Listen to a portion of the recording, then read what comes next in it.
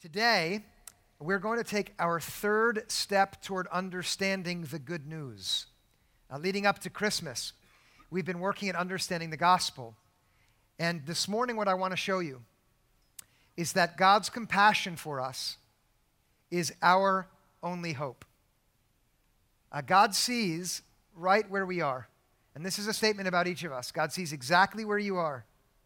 And God knows your deep needs, maybe better than you know yourself. And His mercy at the sight of you in your need is stirred, which is what has moved Him to come and rescue us. And apart from that rescue, we're helpless. But because of God's great love for us, the gospel tells us that He's come to save us in Jesus. And that's what I want to set before us this morning. In order to refresh you or to share for the first time, I want to just touch on what I shared for the last 2 weeks, since this is a part of a series of messages. I described our situation in the weeks behind us as follows.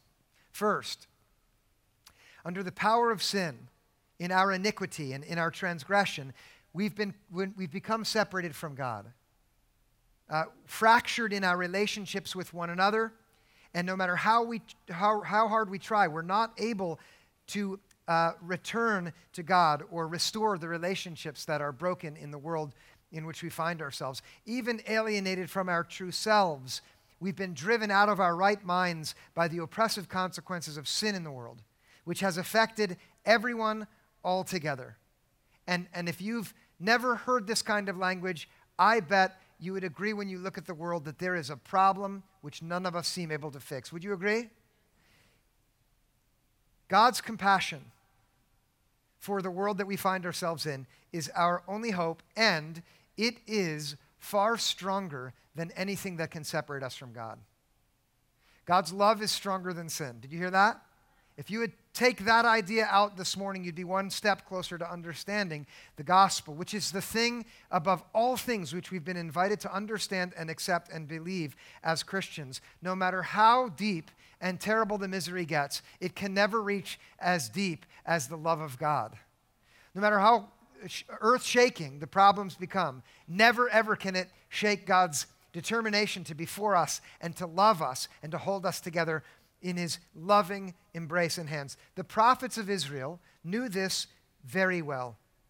Throughout their history, again and again, they made it plain that the one reason that the people of God persisted despite their consistent rebellion from God, and anyone who reads the Old Testament will be shocked at how rebellious God's people are. The only reason that they've been maintained as a people, the prophets teach us, is that God has decided not to deal with His people according to their transgression, but instead to have mercy on them. Listen to one way it's put by the prophet Micah. And this is in chapter 7 of his book. In verse 18, he asks a question. Listen. Who is a God like you, pardoning iniquity and passing over the transgression of the remnant of your possession? Who is so gracious and merciful to set aside all the misdeeds of His people, even though they knew? Who is like that? The answer that Micah expects to come is no one's like that. In fact, his name, Micah in Hebrew, means who is like our God. And the answer is no one is like our God in His mercy. In the second half of that verse, he expounds this idea further. He does not retain His anger forever because He delights in showing clemency. Clemency is a decision not to force a perpetrator to face the consequences of his misdeeds, but instead to be lenient. And here Micah says God is unique in His delight in showing leniency. Thinking about everything that God has done as the root of why Israel still persisted, Micah was astounded by God's grace and mercy. And then when he looked forward ahead and wondered, how will this people hold together? How will they continue to go forward in this world? He answers the question with this hope in verse 19. He will again have compassion upon us. He will tread our iniquities underfoot. You will cast all of our sins into the depths of the sea. Micah is honest about the sins of the people, the ways that they've departed from God's path, and he thinks God will do something with all of that debt. He'll throw it away. He imagines the twisted ways that they still lived, and he sees God as the great the great giver of a straight path, and God himself will rescue us. And it all comes down to this one word, according to Micah. It is the word compassion. That God will look upon us, and our plight will cause his heart to move. And the love that he feels for us will move him to rescue us. The gospel, the good news, is that God's compassion is for all of us. And here you should take this personally. It is for you insofar as God knows exactly where you are in need and exactly where you've departed from his way, and yet still his love is for you. And that's good news not just for us, but for all people. In Jesus, the hope expressed in Micah has been fulfilled because Jesus is the one who fixes our problems. He is, in effect, God's compassion in person. I'm going to talk about Jesus for a little bit. Jesus was born not far from where Micah lived, and not far from the city of Samaria, which we've talked about especially in these last two messages. He was born into a world which hadn't progressed much further toward God from those days. In fact, it was a world where people were broken just as they had been centuries earlier. Jesus came to the place where infirmity and disease was still ruining lives for people. He came to the place where heartbreak followed death and loss. He walked among people who had a vision for what their lives should be like, but even though they tried to get there, they weren't able to. And so he knew up close what it was to be deeply disappointed and broken. He came to the world where people wanted to treat each other well, but instead they constantly were competing instead of cooperating. They were knocking each other down, everyone inclined to put himself or herself first, even against his best intentions. The world that Jesus came to was a world that was tangled up in the oppressive powers of sin, separated from God, separated from one another, even separated from oneself. Jesus knew that world. It's our world too. Don't you see that? And when he came, and when he saw the people who were trapped and miserable, Matthew tells us what it did to Jesus to see that. In chapter 9, verse 36, there's one place where Matthew describes the effect that the world had upon Jesus. Look at these words. When he saw the crowds, he had compassion for them because they were harassed and helpless, like sheep without a shepherd. When sheep have a shepherd, then they're safe. They're protected from the enemies that they aren't able to protect themselves against. And they have everything they need. The shepherd leads them to the places where there is water and where there is pasture to feed upon. Apart from the shepherd, as soon as the sheep are separated from the shepherd, they're helpless because they'll eat everything that is around them, but then have no way to find their way to the pastures that will feed them. And so Jesus looks upon the crowds, and what he sees is all around him people who are helpless and defenseless, people who are pressed down and harassed by hostile spiritual powers, literally defenseless against the threat under which they suffer because of their sin. The plight of the crowds did something to Jesus, and it's there in that word. They moved him to compassion. I want to spend some time on this word together, and I want to talk about the Greek behind it, partly because it was really hard to study Greek in seminary, and it's got to feel like it was worth something. And also because the word compassion in Greek, it's fun to say, it's the word splankizomai. Isn't that a good word? You want to say it out loud, splankizomai. You don't have to, but you can say it under your breath, splankizomai. The word started long, long before it was used in the Bible. In ancient Greece, when an animal was brought to the altar for sacrifice, its organs were removed, the noble organs, the kidneys, the heart, and the lungs, and the liver. They were taken out and set aside, and those were called the splanchna. And so, for centuries, that word was just a physiological word. It meant the guts of the animal. But somewhere around the 5th century before Christ, that word was moved from being a noun, and it was brought into literature as a verb to describe the unique human experience of being moved so deep down inside of yourself that you can't even grasp a good word for it. Splankizomai was the experience of the deepest down movement of your heart and your soul at the sight of someone who you love so much that you could never remain aloof from them, but instead their situation goes right into your guts. Have you ever experienced something like that?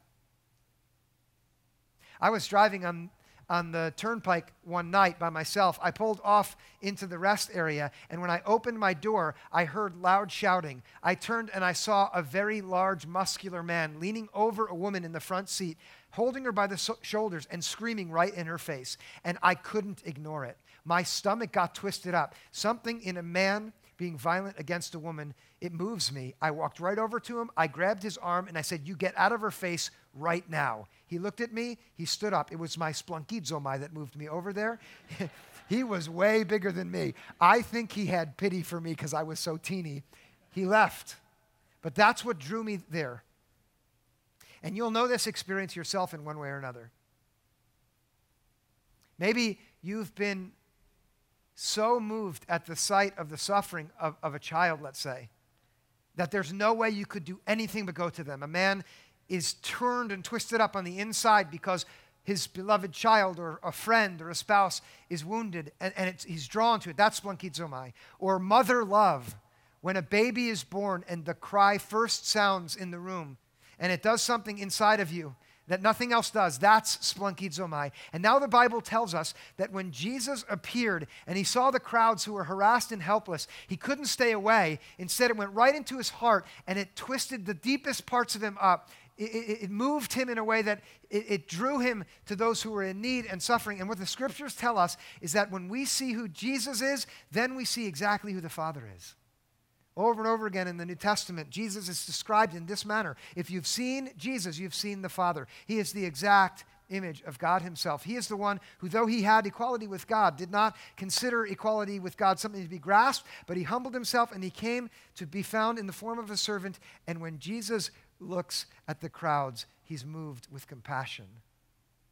When he looks at you, and this is something that you have to own if you're going to hear and believe the good news, he's moved with compassion because your plight moves him deep down inside.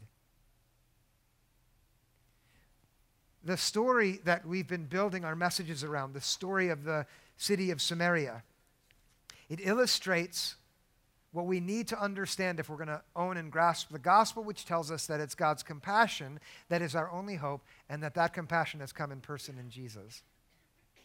The city that was brought to the brink of death by the presence of the hostile army, which had set up its tents in a great big circle around the city in the valley, that enemy that set up that siege, which was slowly starving the people into submission, preventing any trade from coming into the city, the plan was working because the famine had become so severe that the people had been driven to devouring their own children. Folks were hostile to each other, out of their minds, blaming God for their trouble. And then 4 lepers are introduced in this story, and they're ordinarily far worse off than everyone else inside the city, but when we meet them, and we talked about them last week, their desperation is equal to every citizen within the city because everyone's been brought so low.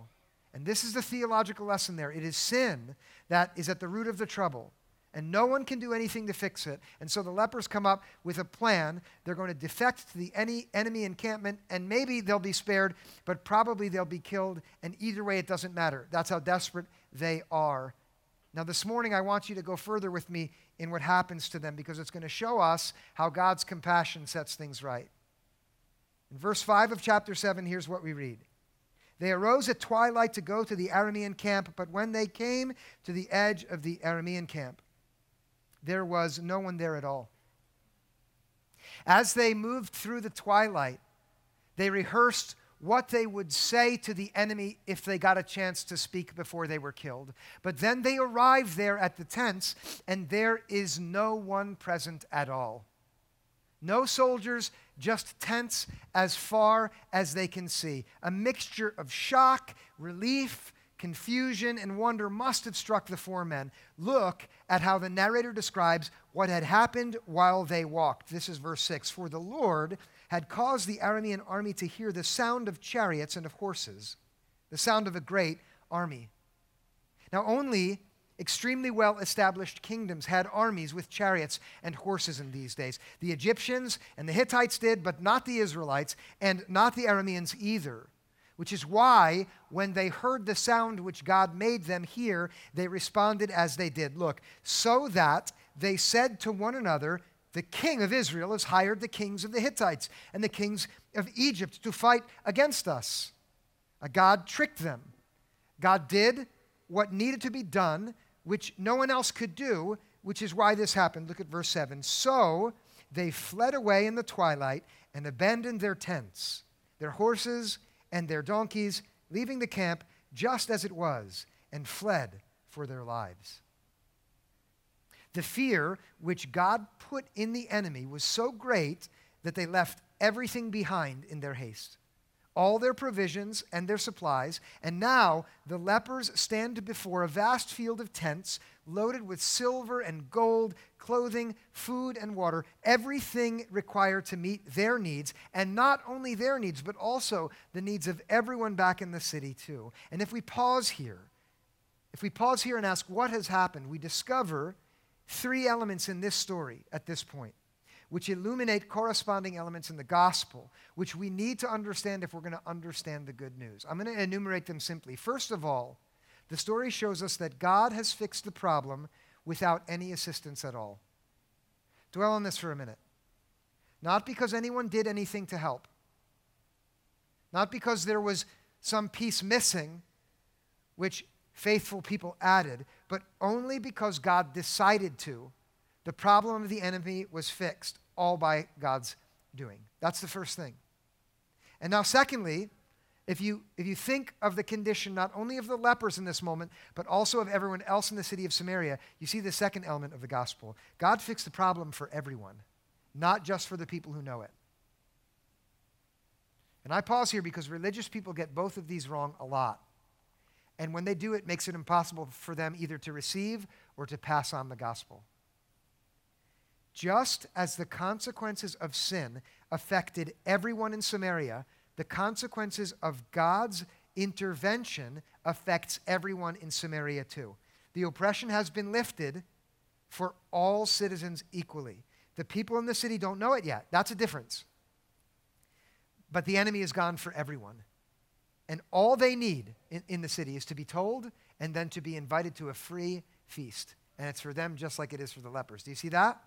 And then the third element, and this one's not as immediately apparent in the story, but if you remember why Samaria was where it was, which is because of the sin of the people, the third element is this. God fixed the problem, not because of anything in the people, but because of something in God. And that something in God is God's compassion. The thing that Micah said would be their only hope, that God will again have compassion on us. The thing that Jesus showed in his own person is what's true about God, which is that he has decided that our starvation matters to him, that our spiritual emptiness moves him in his heart, that every single problem that we experience, feeling far from God and broken up from other people and even alienated from our own true selves, all of those things go right down into the guts of God in Jesus, and God feels it just like a mother feels the cries of her child, just like a man feels his love for the one that he cares about deeply and is wounded. Just like you can't see some kind of injustice and stay far away, the gospel tells us that that's how God feels about us, and because of that, he has intervened to fix the problem for everyone without any help at all. Do you see it? Now, this is worth spending a little more time on. In many places in the New Testament, Paul the Apostle works as hard as he can to unfold this reality so that there's no confusion about what God has done and the difference it makes. And I want to take you now through one passage in Romans chapter 5, which is dense. And you need to put on your thinking cap with me. But I want you to do that. Because in this place, what Paul does is he describes how God made things right through Jesus. And the way he does that is by describing the impact of Jesus' act of compassion and then comparing it with the impact of Adam's act of disobedience. So far, so good? Adam did the wrong thing, Jesus did the right thing, and these two things together teach us the gospel. Let's look at verse 12. Here's what Paul writes. Therefore, just as sin came into the world through one man, and death came through sin, And so death spread to all, because all have sinned. Paul is thinking back to the story of the garden where Adam chose to disregard God, and in so doing set the whole world under the oppressive power of the enemy. That was our first message together here. Verse 13, he continues, sin was indeed in the world before the law, but sin is not reckoned when there is no law. Paul knows that when Adam sinned, it was before God had given his commandments. And even after Adam, all the way up through Moses, anyone who looks carefully can tell that sin is ruining things. If you read Genesis, you'll see that. It may not be counted as law breaking because the law didn't come till Moses, but it's obvious that sin is the problem. That's his point there. In verse 14, he says it further. Yet death exercised dominion from Adam to Moses, even over those whose sins were not like the transgression of Adam, who is a type of the one to come. Paul means death ruined everything for everyone, even if someone did something that was different than what Adam did. And then he gets to the comparison between Adam and Jesus when he uses this phrase, calling Adam a type of the one to come. The one to come is, any guesses? Help me out here. Jesus. Of course it's Jesus. Every time I ask and then pause and go like that. Right. To say that Adam is a type of Jesus is critical. When one person is called a type of another person, it means that the two have common features which, when highlighted, clarify the significance of the one based on what is known and accepted about the other. And what Paul is saying here is what can be seen in Adam clarifies the scope of what happened in Jesus. In Adam, one bad act had universal implications. In Jesus, one good act has universal implications. Same pattern, but with the opposite effect and outcome. Paul explains this by contrasting the free gift in Jesus with Adam's trespass. Look at verse 15. But the free gift is not like the trespass. For if the many died through the one man's trespass, much more surely have the grace of God and the free gift in the grace of the one man, Jesus Christ, abounded for the many. There's a parallel and there's a contrast. The parallel between the negative consequences of Adam's trespass and the positive consequences of Jesus' grace. They're similar in type since both have an effect on all people, but opposite in outcome. Verse 16 makes it explicit. And the free gift is not like the effect of the one man's sin.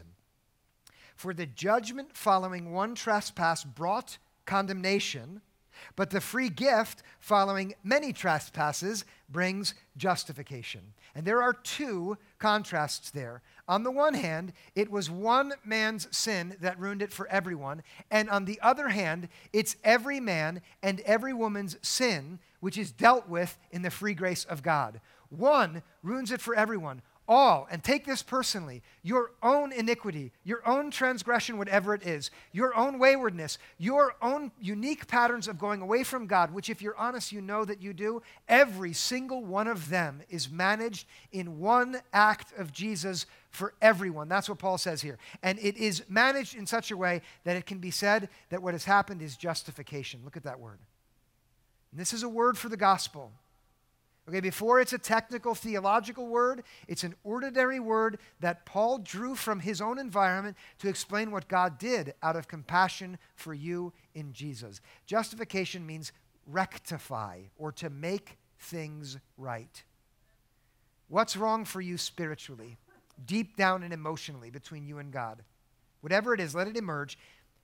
Justification, first of all, it's a legal term that's used to describe an act of acquittal where a guilty person is exonerated because the judge decides not to deal with them according to their transgression. It's also a word that's used in relationships when two parties are at war with each other, but then somehow the conflict is dissolved, so they're brought back together and they can be with one another again. That's to say that their relationship has been rectified. That's the second way. A third one is in the medical field. When a bone has been broken and the doctor straightens it out so that it's set right again, so it can heal, that's called justified. And what Paul is saying here is that Adam, just as Adam made everything wrong, Jesus made everything right. And though the consequences of Adam's sin, his trespass, were really, really great, the consequences of God's grace is greater by far. Now, if it doesn't look like it to you, and you can't believe it because what you have experienced, please stay with me. There are plenty of people who stay back in the city and won't believe that the enemy is gone, and so they go on starving, even though the enemy has truly been vanquished. But Paul wants us to understand, so we can receive the gospel, that the consequences of God's grace are far greater, and that the gift of grace is superior to the effect of trespasses. Look at verse 17. If because of the one man's trespass, death exercised dominion through that one, much more surely will those who receive the abundance of grace and the free gift of righteousness exercise dominion in life through the one man, Jesus Christ. And this is Paul's way of saying, if you can be certain of the negative effects of sin, you can be more certain of the life-giving effects of grace. Notice, please, who it's for. For those who receive the abundance of grace and the free gift. Life comes in receiving what God has freely done in Jesus. Now think back to Samaria. Very simply, life comes for those citizens in the city when they leave the walls and go out to the resources available where the enemy has been vanquished. God has changed everything, but experiencing it requires a walk. We will want to know, how does one receive the gift of Christ's righteousness? How about those who do not receive it? What about the person who doesn't believe or never hears of it? What about them? Those are good questions about faith, but before going down the path that they lead us on, which we'll do next week and subsequently, we must note what happens before anyone receives the gift. And this is critical to the gospel. Before one even receives the gift, justification has happened. Jesus has set things right first. Not after, but before there's any chance to receive, there has been a change in circumstances, just as it was in Adam's disobedience. Look at how Paul wraps it up in verse 18. Therefore, just as one man's trespass led to condemnation for all, so one man's act of righteousness leads to justification and life for all. Adam's transgression led to condemnation for all people who would come after him. Jesus' act of righteousness leads to justification and life for all people, not after, but before they had any chance to believe or act or feel or think or do anything at all to effect a change in their own circumstances. When you had yet existed, this is what the gospel says, you already were in the heart of God. Every misdeed and misstep of yours was known by him, and because of his great love for you, he felt a compassion for you that moved him to intercede on your behalf and to come in Jesus to fix the problem. God's compassion always has been, is right now, and always will be for each and every one of you. And that compassion moved him, the Bible tells us, to move away from the grandeur of heaven, to come and be found born as a man in Jesus, born in a manger, to grow up and walk the path of a real life so that he could die to rescue you from sin. And that's the gospel. Why would he do it? And it's a real good question. The gospel tells us not because of anything in us. Because rarely will one person dare to die for another person, though perhaps for a righteous person, someone might dare to die. And then Paul says it explicitly in Romans 5:8. But God proves his love for us in that while we were yet sinners, Christ died for us. That's why.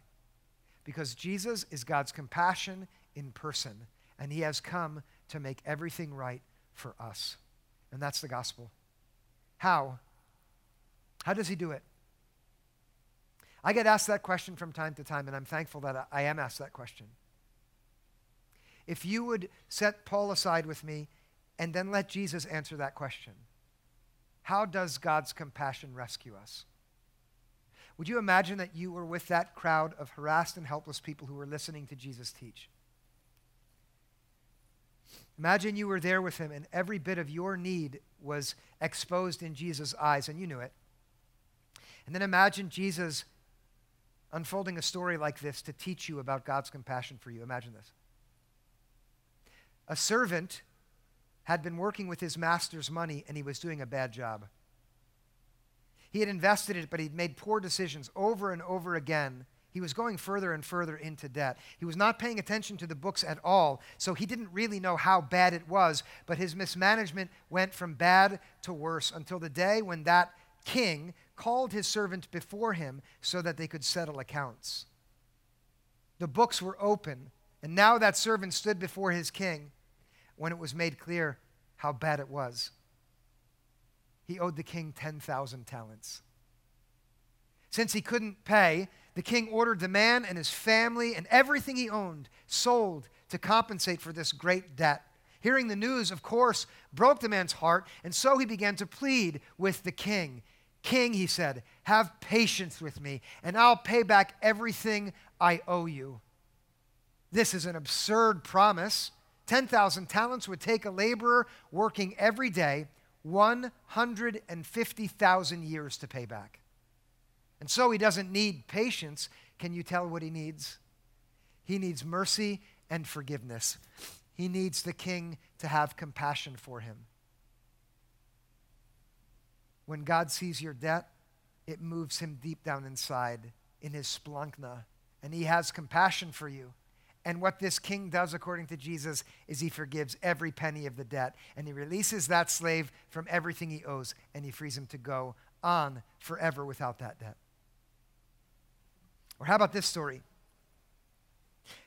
A traveler was walking from Jerusalem all the way home on the mountain road, windy and steep, alone, when a band of robbers surprised him. They beat him up, stripped him down, and stole everything he had and left him half dead there on the road. As he was laying bleeding in his wounds, against all odds, he hears the footsteps of another traveler, and now there's some hope. Maybe he'll be saved. But as this one gets closer, instead of coming over to help him, he moves to the other side of the road, passing him by, leaving him. It happens a second time. Another traveler comes and sees him in his wounds and in his helplessness, but instead of helping, he goes by. He can't or won't help. Both of these two. They were religious men, but they didn't have time for this man. But then a third traveler comes. And this one's not a religious person. He's the kind of person you would think was a bandit, a Samaritan. But when he sees that broken and wounded traveler lying on the side of the road, it cuts him right into the heart. He's moved with compassion. In Greek, same word, splankizomai. And here Jesus is saying, if you are wounded by sin, that's how I feel about you. The Samaritan gets off his animal, he takes wine and oil and he pours it on the wounds of the traveler, and then he works them with his own hands until they're cleaned and then binds them. He lifts this wounded, hopeless person and places him on his own animal, and then he walks beside them all the way to the inn at the end of the road. And when he gets there, he takes out his own money and he gives it to the innkeeper and he tells him, whatever it costs to fix this man, I will pay every penny. Let him stay as long as he needs. I'll return and pay for it all. That's God's heart toward you when you're wounded. Or here's one more. A young man is wasting away in a foreign country far from home, and he's in a pigsty. Back at the family farm which he left behind, his father and his brother are doing quite fine.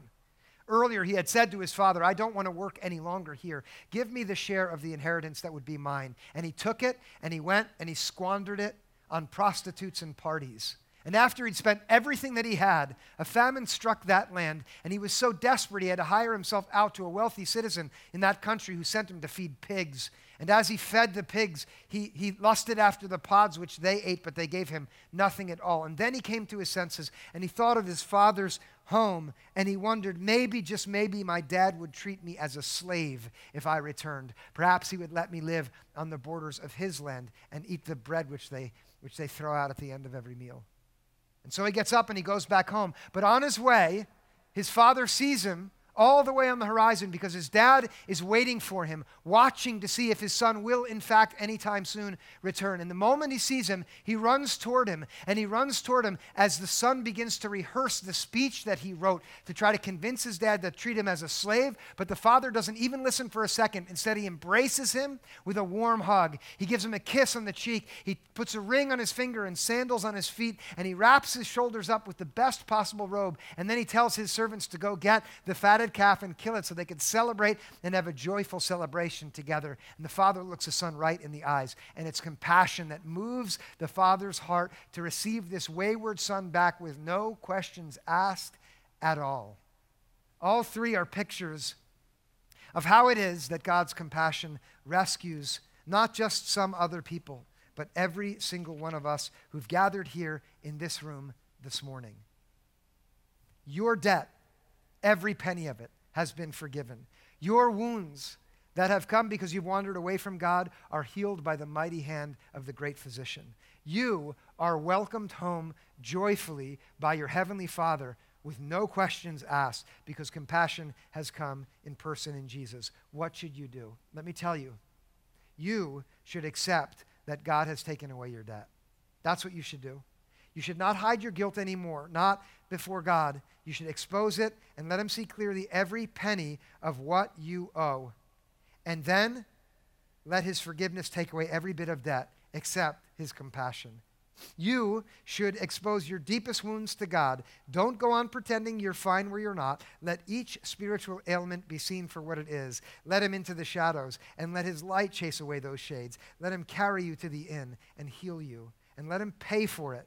Let him pay for every penny of it. Let him handle whatever it costs. You should do that. You should run to the Father.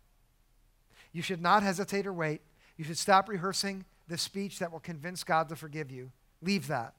You should flee the scarcity of whatever pigsty you're wallowing in away from God and run right into his arms. No hesitation. Come back home from whichever land you've wandered to and let yourself be joyfully received by God. Let him embrace you and affectionately kiss you. Accept his tender kindness and celebrate in his presence where you are free to dwell forever. Receive all that God has freely done for the world in Christ. No more hiding, no more hesitating, no more carrying your burdens. Accept and believe the good news, the gospel of Jesus Christ. Amen. Let us pray. God, I ask that you would break down any and all resistance in us to your grace. And let us run to you now in our hearts. Let us leave behind the many and various ways that we've alienated ourselves from you and therefore from one another and from our own true selves. And let us return to your arms where you receive all who come to you gladly with the free gift of grace in Jesus Christ, which is much stronger than any power of sin. Help us receive the gospel not only in our minds but in our hearts also. And draw us to you spiritually, we pray now in Christ. Amen.